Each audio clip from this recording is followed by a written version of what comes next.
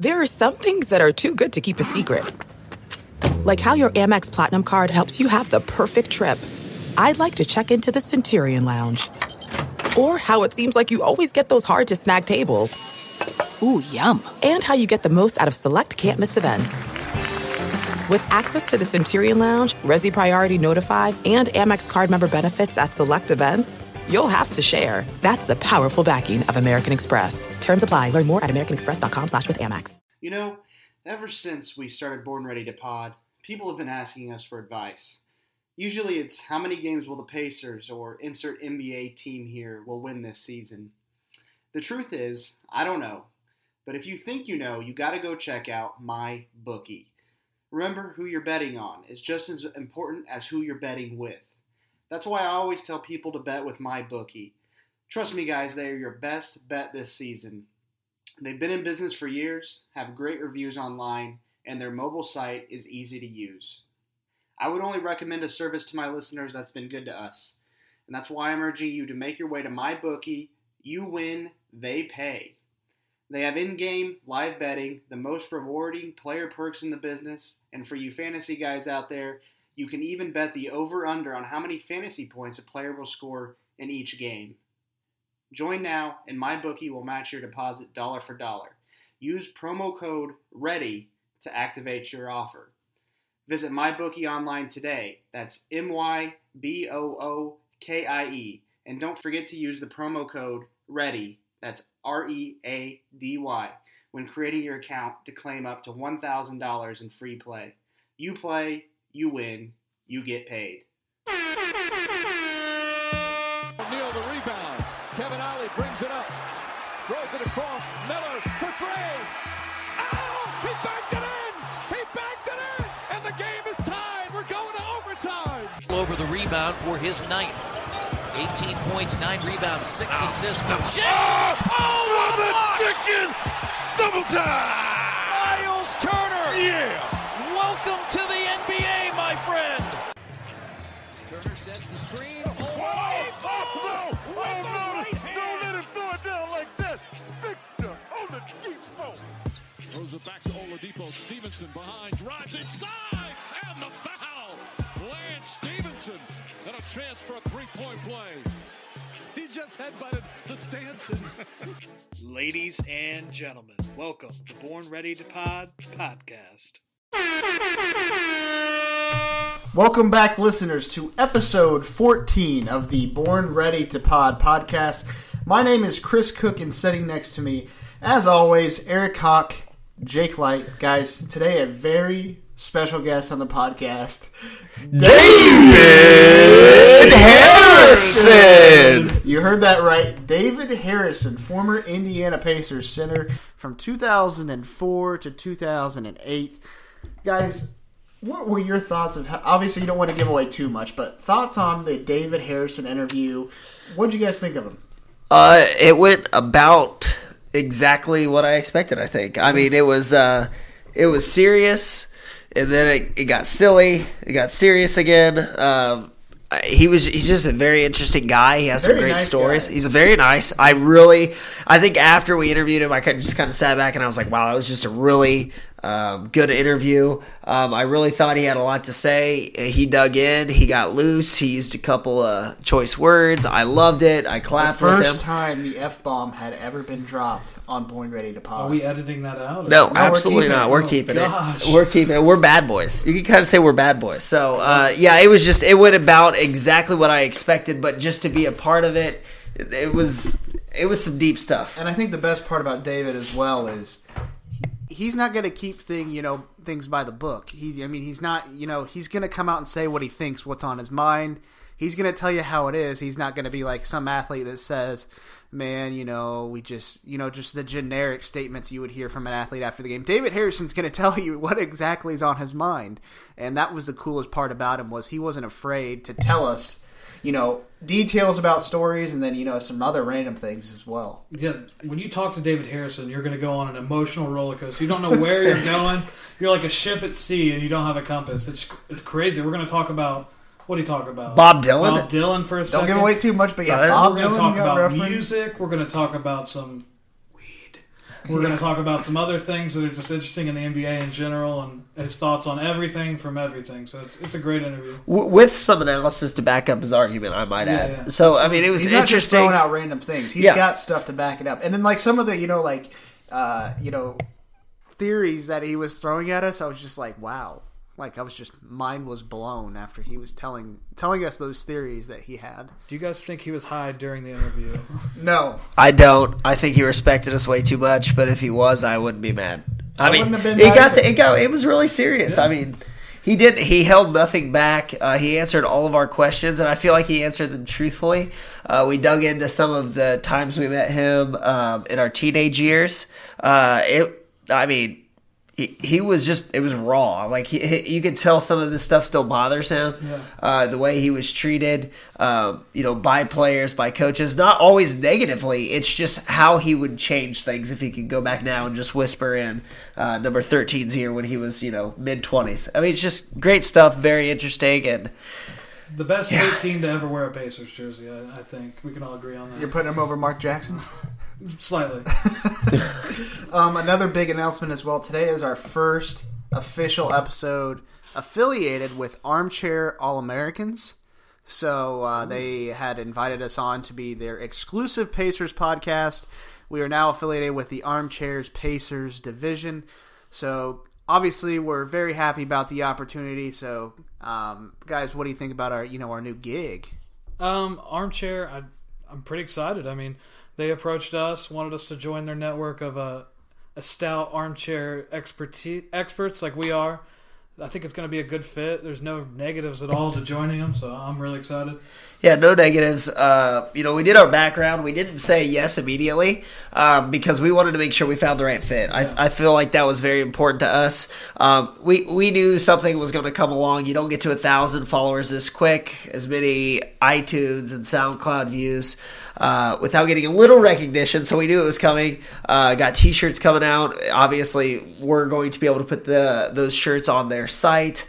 And it was just a good fit all around. Armchair's on the upswing. We're on the upswing. And, I just think at the end of the day, when we took a look at some of the options we had, Armchair was the best fit by far for where we're at right now as a podcast brand. Absolutely. So excited about that. But getting into the episode we got now, next up we have former Pacers center David Harrison. Hope you guys enjoy. All right, guys, today we have a very, very special guest on the podcast, former Pacers center there from 2004 to 2008. David Harrison is joining the podcast today. David, thanks for joining us. Well, thank you for having me. So back in 2004, the Pacers were coming off that 61-win season, and they ended up selecting you with the final pick there in the first round. So what were kind of your own personal expectations for yourself going into your rookie season? I had high hopes. Even with so many centers on the team, I saw, pretty much an ability to get some playing time. The team was kind of built around Jermaine. Most of the pieces around Jermaine were interchangeable, and I thought that I offered the Pacers the ability to rest Jermaine and also have an option that could be a little bit more interchangeable with him. Yeah.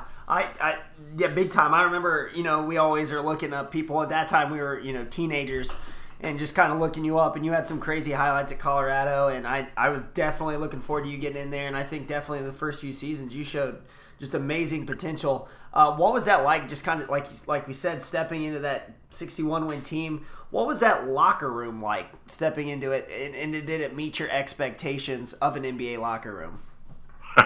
I grew up in an NFL locker room. My dad played for the Eagles, right. The 49ers. So our locker room was actually tame compared to a lot of this stuff.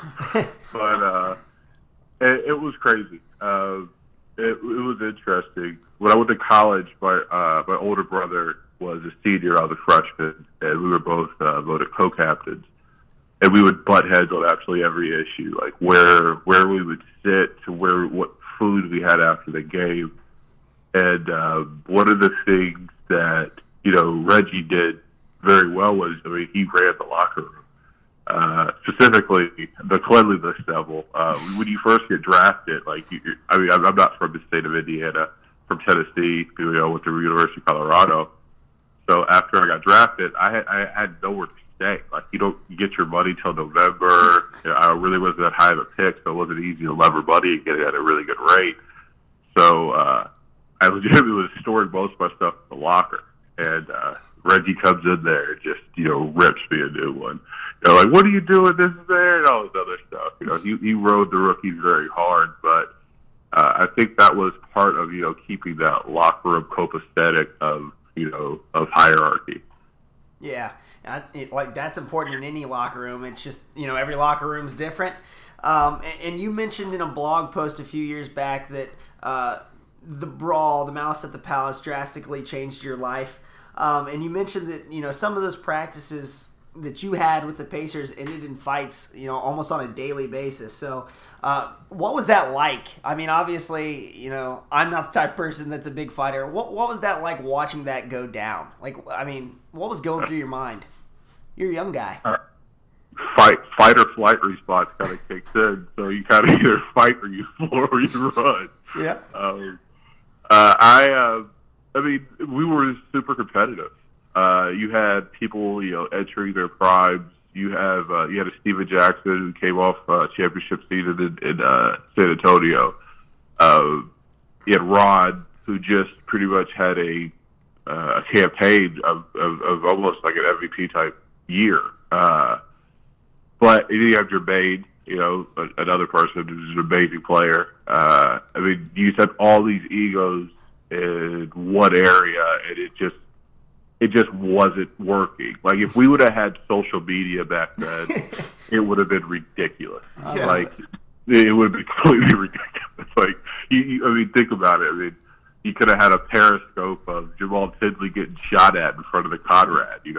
There's the whole strip club incident. There was just something every week that just came up. It was never ever, hey, let's just show up and play basketball. And I think that was the biggest issue of why we did not win the championship. We had so much turmoil behind the scenes. Yeah, I mean, you being a post player, did any of the post players work you over? Not necessarily in a negative way, but kind of they just being hard on you to kind of get you acclimated to that NBA practice, because I can only imagine it's probably not a more strenuous practice, but the guys you're going against push you harder. Was there any post guys that pushed you harder than normal? To do with them getting me here, and he pushed me very, very hard. The biggest competitor on the team was Jeff Foster, but Jeff and I were friends, in my opinion, off the court, but we were friends, and it wasn't like that. I would say the person who pushed me the hardest, or one of them from my teammates, was my co-rookie, John Edwards. Oh, yeah. I love John. I mean, we would practice against each other at 2-3 in the morning sometimes. Like, it was, we were, when you sharpen a blade, iron sharpens iron, like we were just going at each other back and forth. Steven was big because he was kind of a post as well. When he would score a lot of his buckets, he would get in the block. It would be an isolation play. We would just move the defenders over, and if they doubled, we'd come over and dunk on them. And if they didn't, I mean, Steven was 6'8", and he was playing against a person who's 3 or 4 inches smaller than him and not as strong most of the time. So that was the thing about Rick. Rick would always find the mismatch, and he would exploit it. And he would not stop until the other coach made an adjustment, and then he would find the next one and then exploit it. Like, that I love playing for Rick Carlisle in regards of learning how to, play this caliber of basketball. Yeah. So take us through what it was like being on the court the night of the brawl, and also trying to break things up in the stands. What was going on between the players and Pistons fans during the scuffle? And even while you tried to make it back to the locker room safely, you said that changed your life. So, just kind of interested to hear what your thoughts on that are. Well, I mean, it's when you look at collective events that span across generations. Within the 2000s, you have 9/11, and then kind of have this brawl. No matter where you are on this planet, if you speak of this moment, there's almost, I would say, 70 to 80% of the people know what you're talking about. Yeah. That have seen an NBA game. It is commonplace. So being a participant in that, every time I would go for a job interview or try to kind of just move on past sports, that was the focal point of the conversation. Yeah. Wow. And it's not very easy, because at the end of the day, I had to plead no contest to misdemeanor charges. It's all off our record, all that thing. But those are the things you have to disclose. And coming in, a former athlete, you're going to read online some stuff about me doing drugs and all this other stuff. And on top of it, I've had some charges. It's not that easy to start the job interview process with that conversation. Yeah, absolutely. So why now?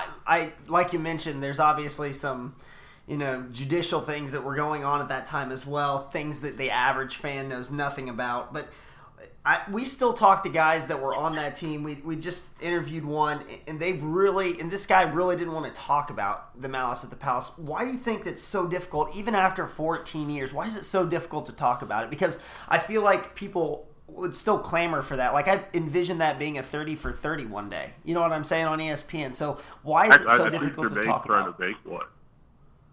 I think Jermaine O'Neal's actually trying to make one.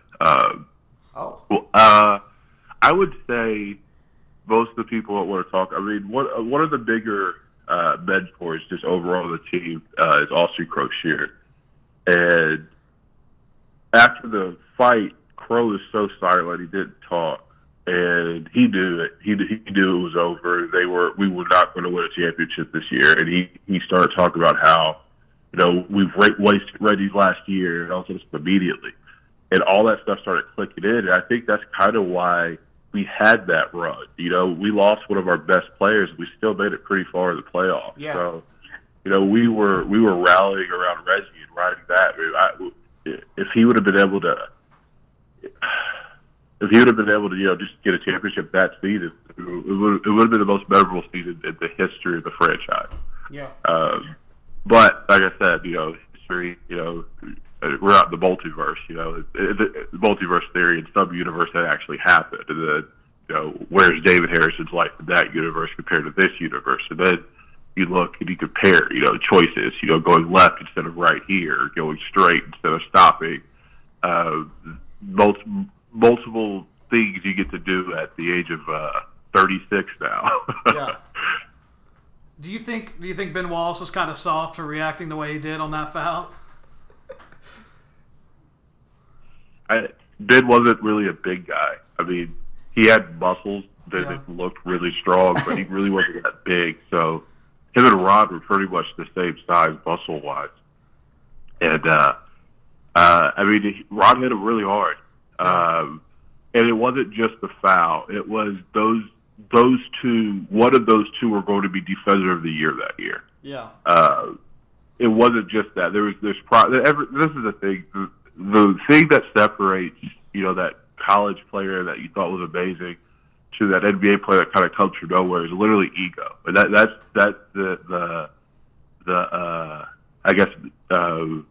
your tragic flaw, as an athlete. Because that ego is the same ego that can drive you insane.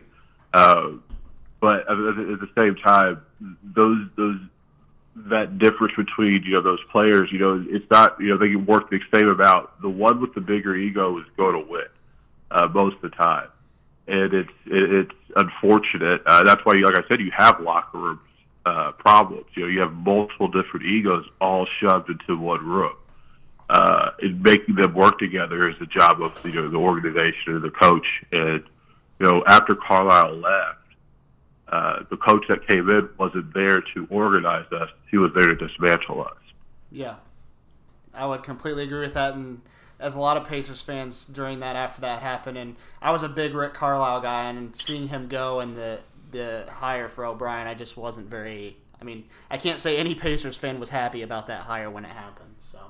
Well, the end result was they got Paul for a while.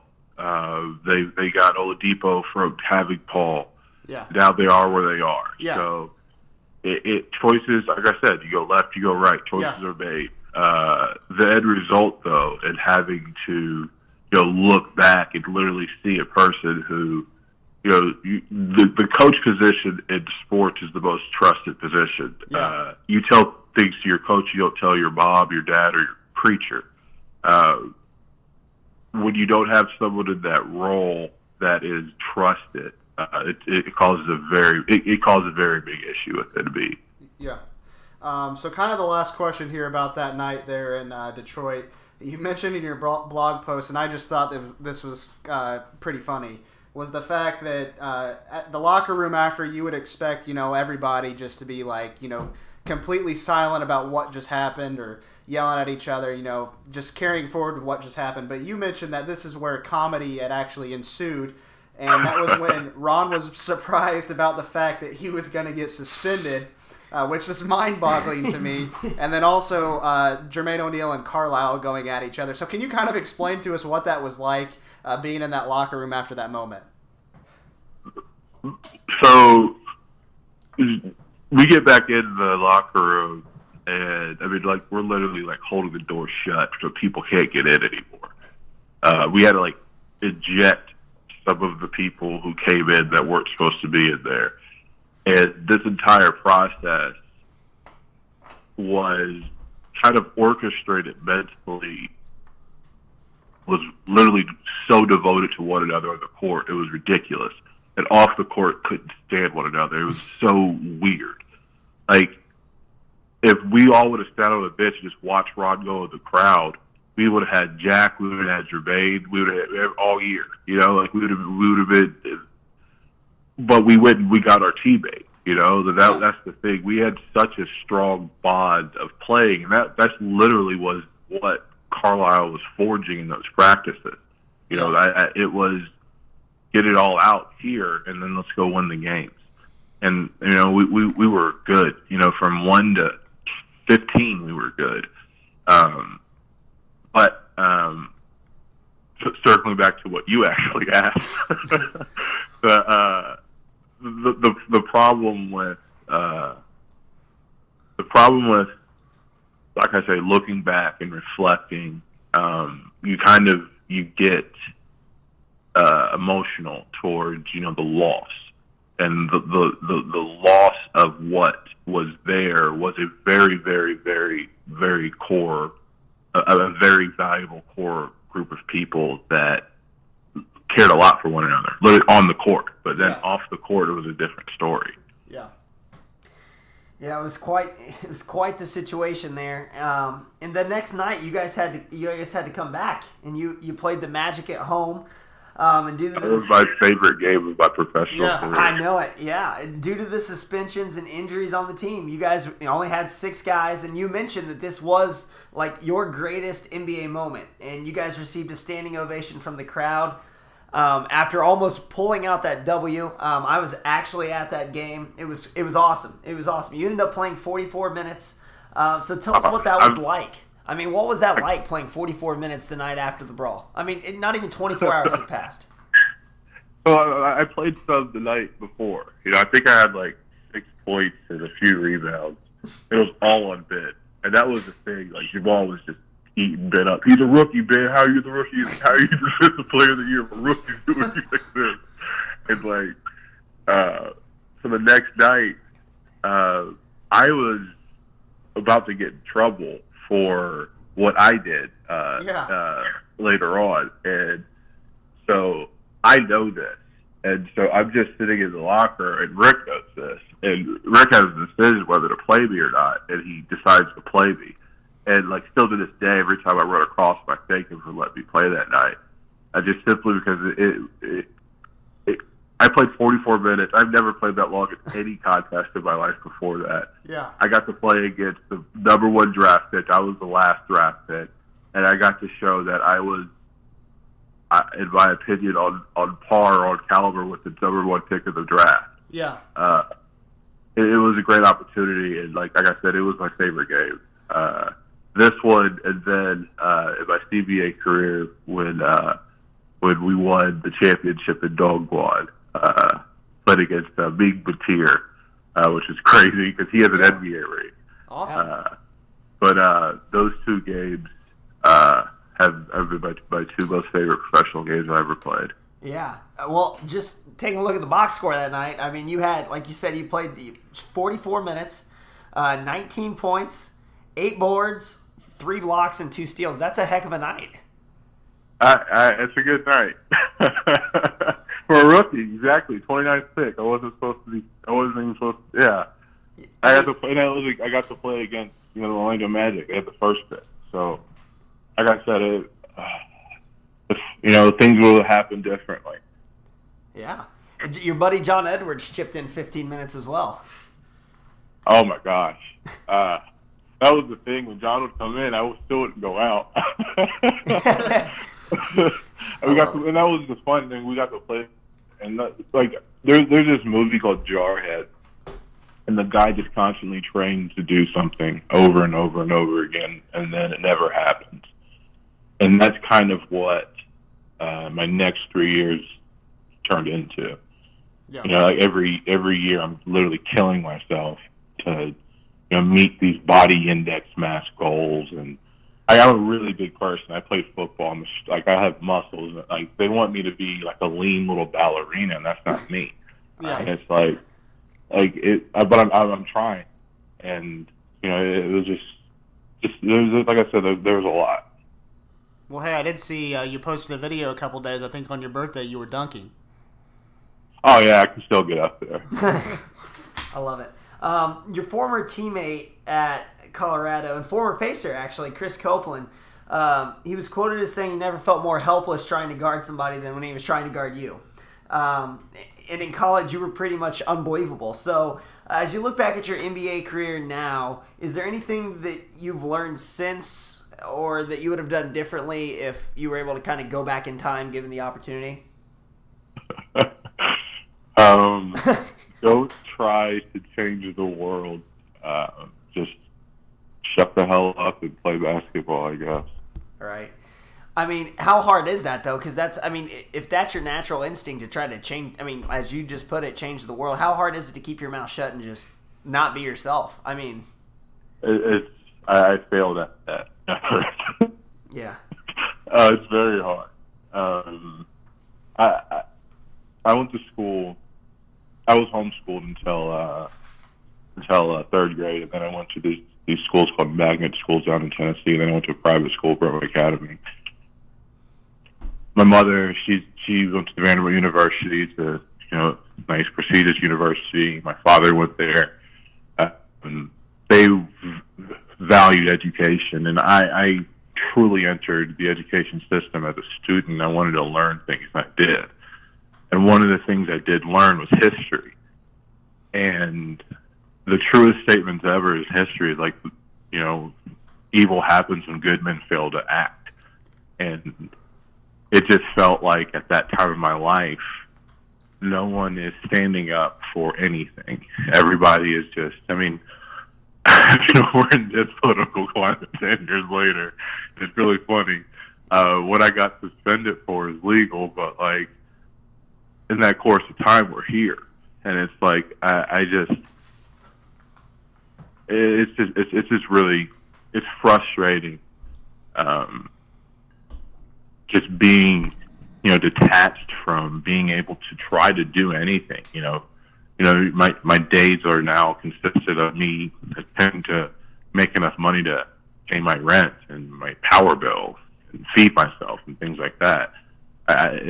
When I had the time, I wanted to help, and I truly did. And I didn't know how to do it other than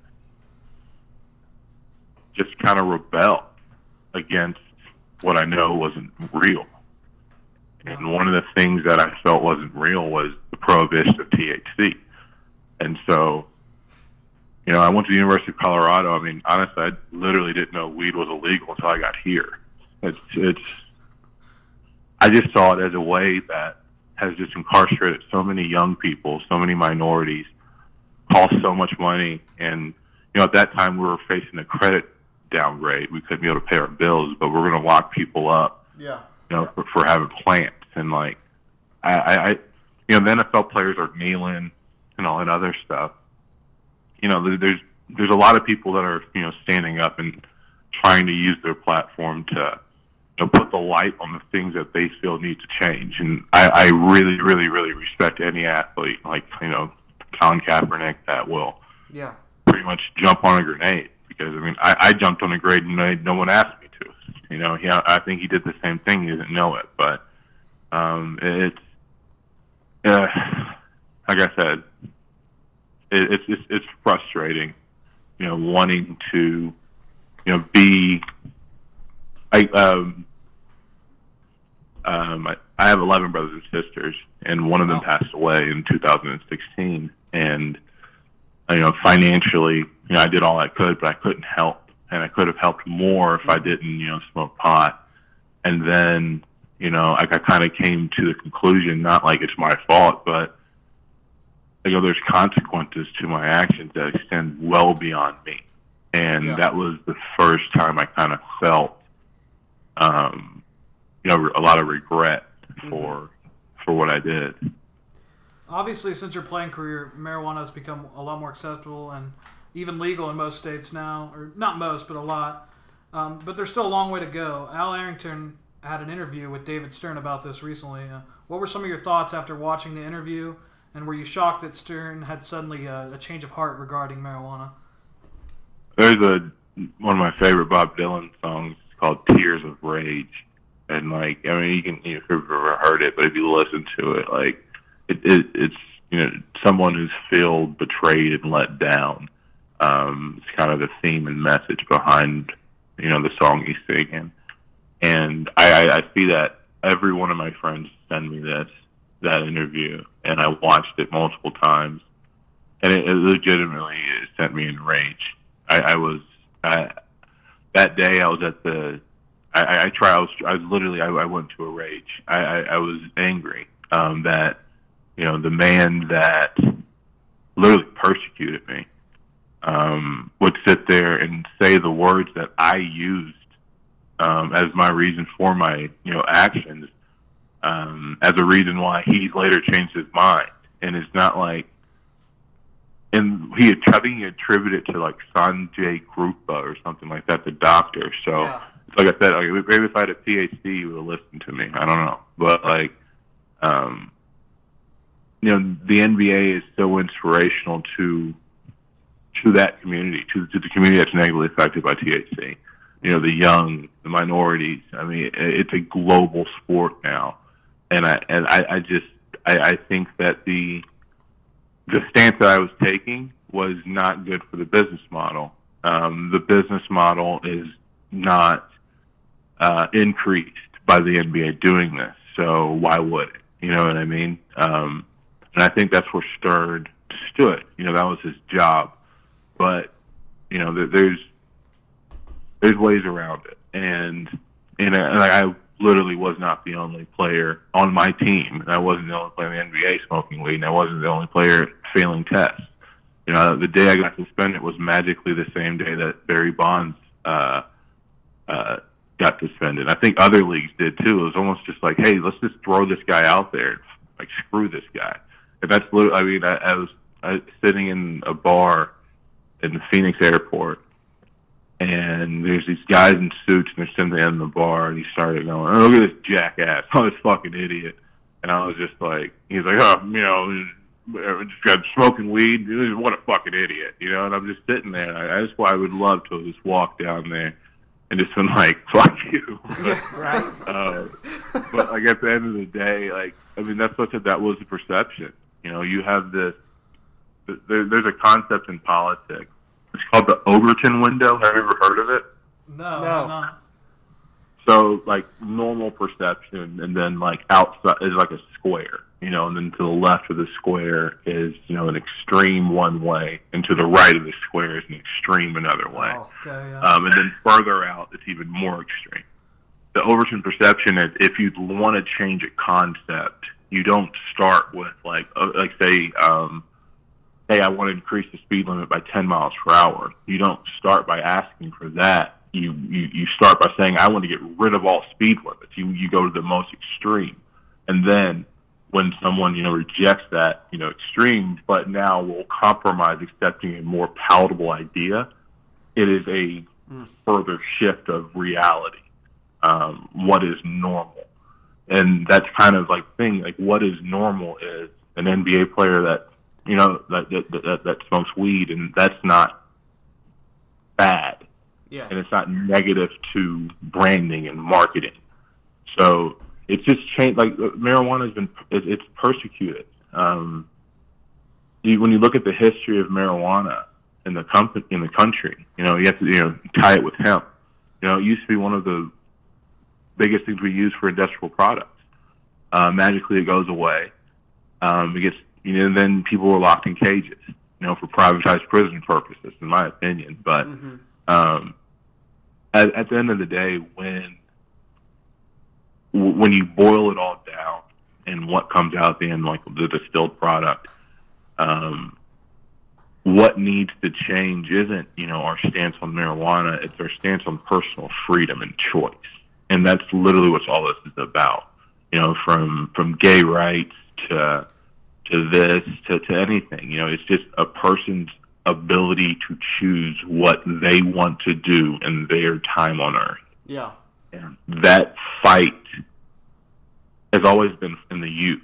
When you look at Mao's, rebellion in the 60s, he had kids dragging their parents into these, rooms and, yelling at them, hey, you capitalist pig, why don't you share money with everybody and all this other stuff? And, these are kids and parents that if they would inherit it all. If they would just sit there and be quiet, but they didn't. And that was their rebellion. It's not what I'm saying we should do. But, it's always been within the youth to change.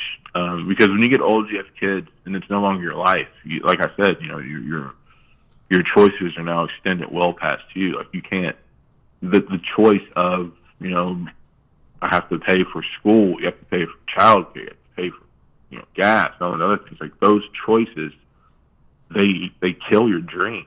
Mm-hmm. There's a song, it's like life for a living, or you better live or you're better off dead. I don't know who really sings it, but I heard it after my sister died. It really stuck with me. And then he starts talking about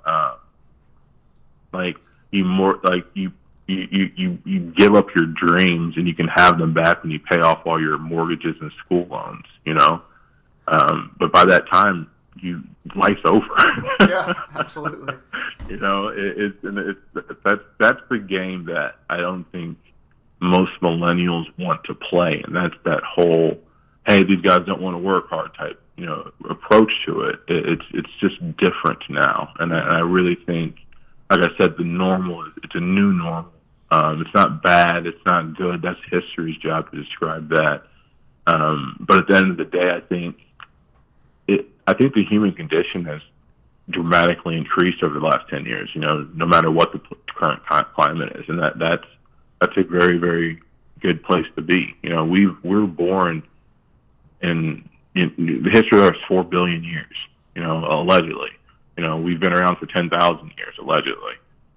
Within that 10,000 years, there's been 40 years to which, a person of my skin color could even participate in society. So it's we're at the precipice of what we're going to be next. And one of the things that I would like to be as a species is more caring, and that's where Michael Jackson's song "Man in the Mirror," you be that change. You care more than anybody else. And like I said, that's where I felt I lost myself a bit in the philosophy of it all. Yeah.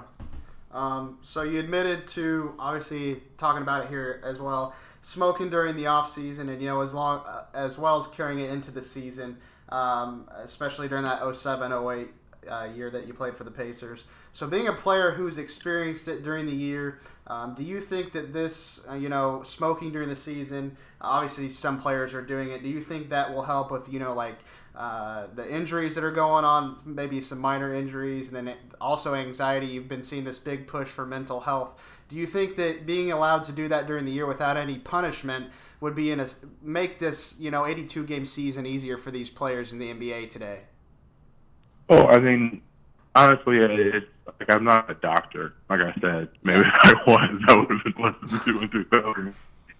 I don't know the medical benefits. I mean, that was Al's approach. I never wanted to say that because I'd never thought that endorsing something that hasn't been tested and would affect the choices of kids. I never thought that was a safe statement. I've always stood just for the decriminalization. Just the government back out of it or go after. This is the thing. The difference is what if one day the government just said, hey, coffee's illegal and you can't drink coffee anymore. If you drink coffee, you're going to have to go to these places where you're a coffee addict and you're going to have to talk to people every day and introduce yourself with your name and say, hi, insert your name here. Yeah. I'm a coffee addict. And it's like, do you think that's ridiculous? Yes. And I say yes. I think the exact same thing about marijuana. I think the same thing about other drugs. And if other drugs weren't persecuted, the problem wouldn't grow in the person as large. I never had a problem with drugs. People had a problem with me doing drugs. That's the problem. That's the thing. I love it. Yeah. Al Harrington said he believes 70% of the NBA is smoking marijuana. Do you agree with that number, and do you think it sounds correct? I'm not here to tell sales out of school. Like I said, I haven't been in the NBA in a long time, and maybe, I don't know. If that's true, then my suspension means nothing because it didn't change anything, and it was even more personal. So, I mean, it is what, like I said, I don't know. I can just speak from my actions. Yeah, I just it's just crazy. I mean, I guess like you mentioned, David Stern. He was just a very different commissioner. Obviously, I don't know if you know the new commissioner personally. He seems a little more progressive. Do you think that's fair to say? Oh yeah, I think just look how they handled the reason why look how they handled the protest. That under Stern, that would have been like a Gestapo. He would have came in and yelled at people. It was handled differently. And like I said, we're in a different climate. Those types of actions. I'm like the oldest millennial, and you have to up in the other system for a while, and when you see those inefficiencies, it's frustrating. Like I said, sitting there earlier, you have to try to bite your tongue until you're in a position to change things. I think it's getting closer every day, but we've read a lot about what David Harrison is up to these days. I mentioned you earlier. I was a big fan of you when you played for the Pacers, but you're the best person to ask. So what are you up to these days? You'll never guess. Oh, jeez. I think you had Eddie Gill on. Me and Eddie are in the same business. Really? Yeah. What's funny is we just had Eddie on the podcast last week. Well, it's fun. Eddie and I live a stone's throw away from each other. I think his birthday is on the 14th, and mine's on the 15th of August. Yeah. I've been around him for a very long time. I didn't follow him in this industry. He followed me. I think he watched Ballers and just got inspired. But I love it. Who doesn't love Ballers? But yeah, that's currently my current profession. Any hobbies, though? I thought I saw on Twitter a couple weeks ago you were at the Foo Fighters concert. How do you keep yourself busy in Indy? What are you up to, socially? There's a lot of cool stuff to do here. Yeah, there's not.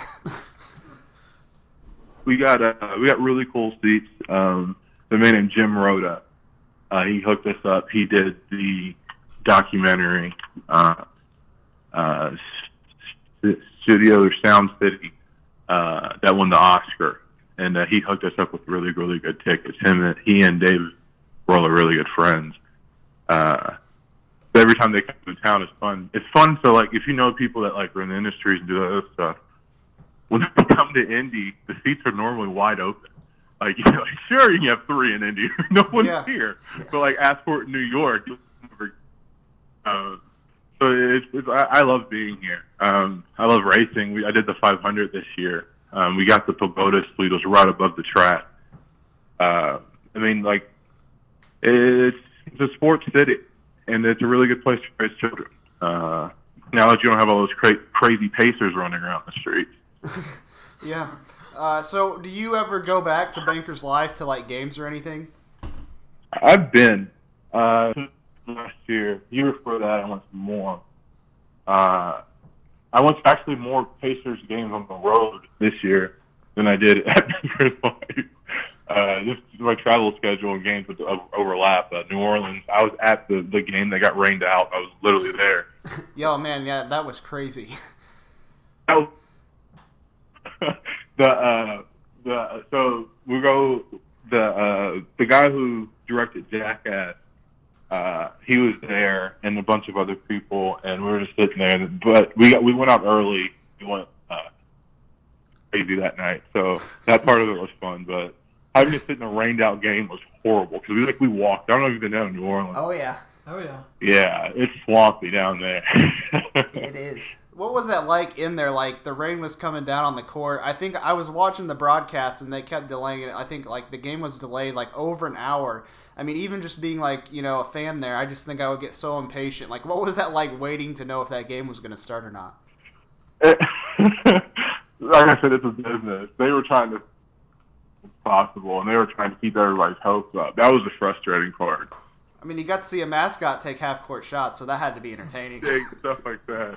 You know, I talked to one of the guys on the team, and he was like, "Yeah, the water won't stop coming in. We can't play. It's unsafe." I understand what an unsafe court is, so I was like, "Round it up. Let's get out of here, guys." So I was only there. We were actually at the bar taking shots of Toxic Babies, which is a New Orleans local favorite. By the time they called it.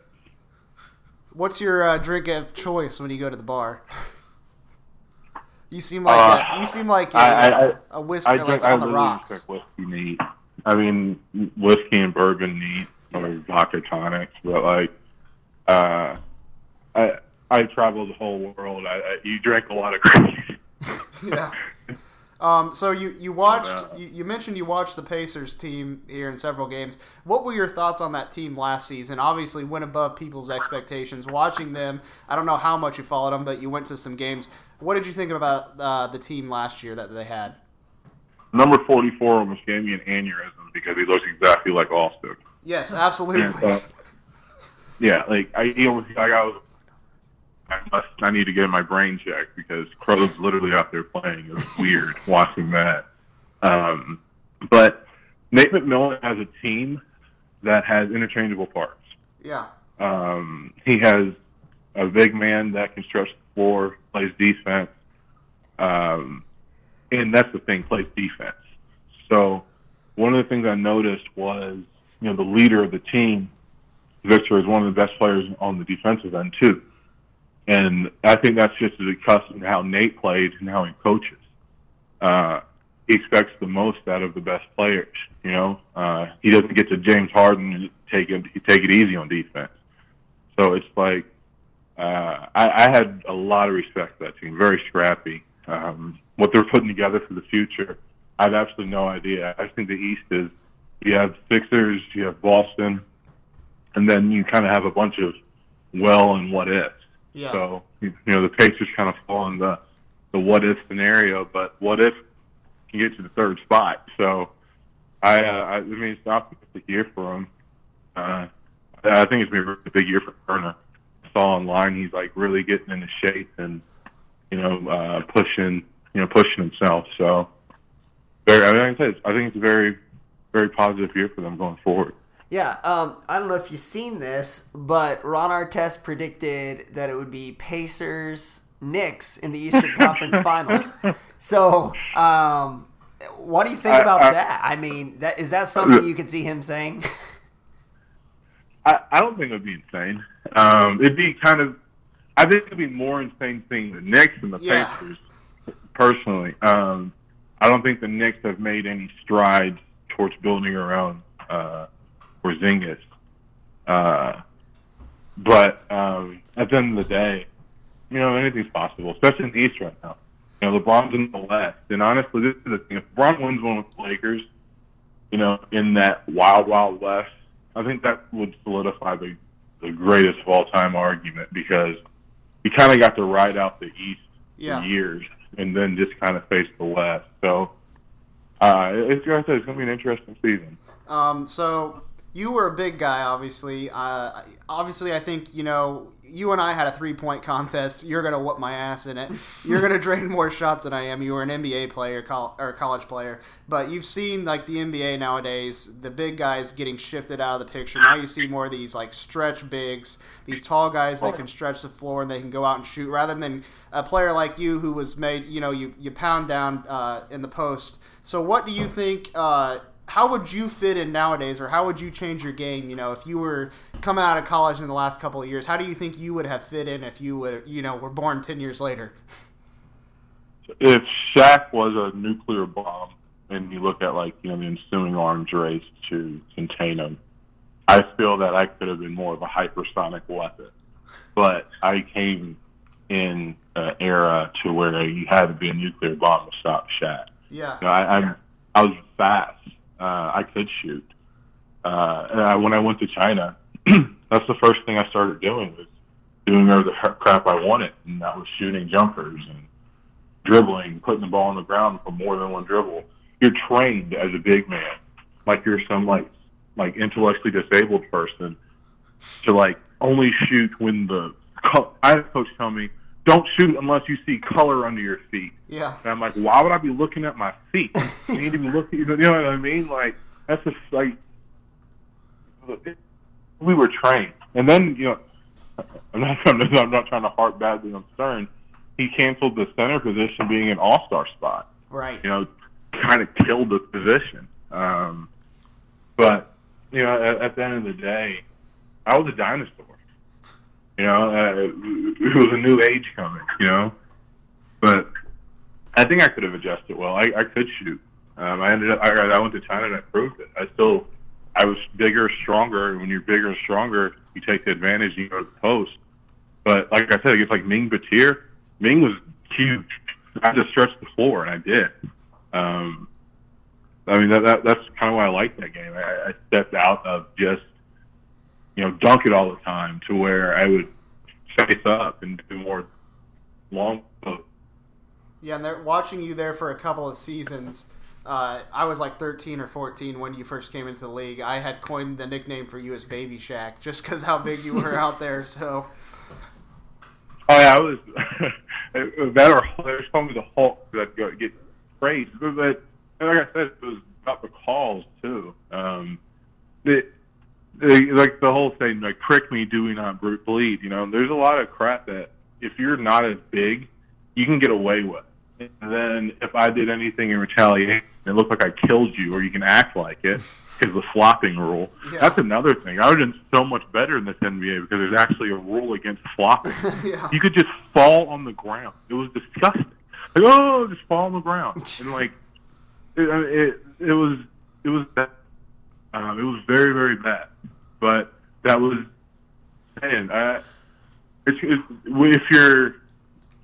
if you're weak, you get protected. If you're strong, you get punished. And that's kind of what I've learned in life.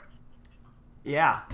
Well, kind of piggybacking off Chris, like we said, we were, early teenagers when you were hitting the NBA. And I just remember always asking for your autograph. I don't think you ever told us no. I mean, was that just part of who you were? You just were like a guy that cared about his fans? Oh, what's funny? I legitimately probably would have jumped off the top of the Conrad if it wasn't for the fans here. After that game, the fans of the city are amazing. Right. you can say whatever you want about the organization, you can say whatever you want about the team, but can't really say much negative things about the fans because they legitimately love you if you play as hard as you can. Yeah. And like it was an amazing experience that one night. And then just seeing it right out, they kind of get like for a little bit. Sorry about that, but like I said, it was an amazing experience, especially just getting introduced to this culture. I know. So I'm going to put you on the spot, all right? This is like, I think 12, 13, whatever it was, 13, 14 years ago, whatever it was. Jake and I were out at the sidewalk where the cars would come out of, and we would try to stop like players for autographs. I mean, we were big dorks back then. And you had actually you were walking on the sidewalk, and we had noticed maybe your eyes were a little bit red. So can you confirm now, 13 years later, that, and I don't think you played that game, were you, partaking in some activities? You know what? The sad thing is, it's no. I was probably crying because I didn't play. Oh, now I feel worse. That used to happen a lot. I lived downtown at Raleigh Tower, and I'd walk, and it was super depressing not playing. Yeah. And I if my eyes were red, I was probably crying because I wasn't playing. Well, now I feel bad for asking. No, that's a legitimate question. You open yourself up for these things when you have, online articles. I've literally, this guy's an avid pot smoker. For like 13, 14 years, I've been stewing over the answer, so I had to know what it was, and, now I got it, but now I feel bad. Probably getting high, right after that. Yeah. At that moment, I can guarantee you I did not have marijuana in my system. You did a Connecticut Water ad back in 2007. And I have to say, your acting skills are on another level. Any interest in becoming a TV commercial actor in the future? It's funny, because I was out in Los Angeles for a little bit, and I kind of got in that world. And people were like, hey, you're so charismatic, you should try out for roles. Like, you could be like a Wookiee, or like the Predator. And so I had no other acting thing but that. And I think it was Howie Mandel's wife. I got, her agency to look at it, and they absolutely not. So I don't think it was well received as I thought it would be. Well, hey, if you ever decide to get into it, you got your biggest supporters right here. You got 3 supporters. So. Oh no, I don't know. I should make a movie about I should make a movie, but don't have the time. Yeah. All right, well, that pretty much wraps up all the questions that we had for you, David. We appreciate you coming on tonight. Really had some interesting stuff to say. Best of luck to you in the future, and we hope to have you come back again sometime. Oh, definitely. All right, thanks a lot, David. All right. Hear that? That's the sound of change being cooked up in our schools. Each day, school food professionals throughout California are working to make better meals for our kids, one tray at a time. These meal planning, sauce stirring, taste bud training professionals are making food for students from kindergarten to high school using fresher ingredients and flavors kids love. The secret ingredient to better school food in California? The dedicated professionals who are improving it every day. Learn more about how they're cooking up change at schoolfoodpros.org. Grant provided by California Community College's Chancellor's Office.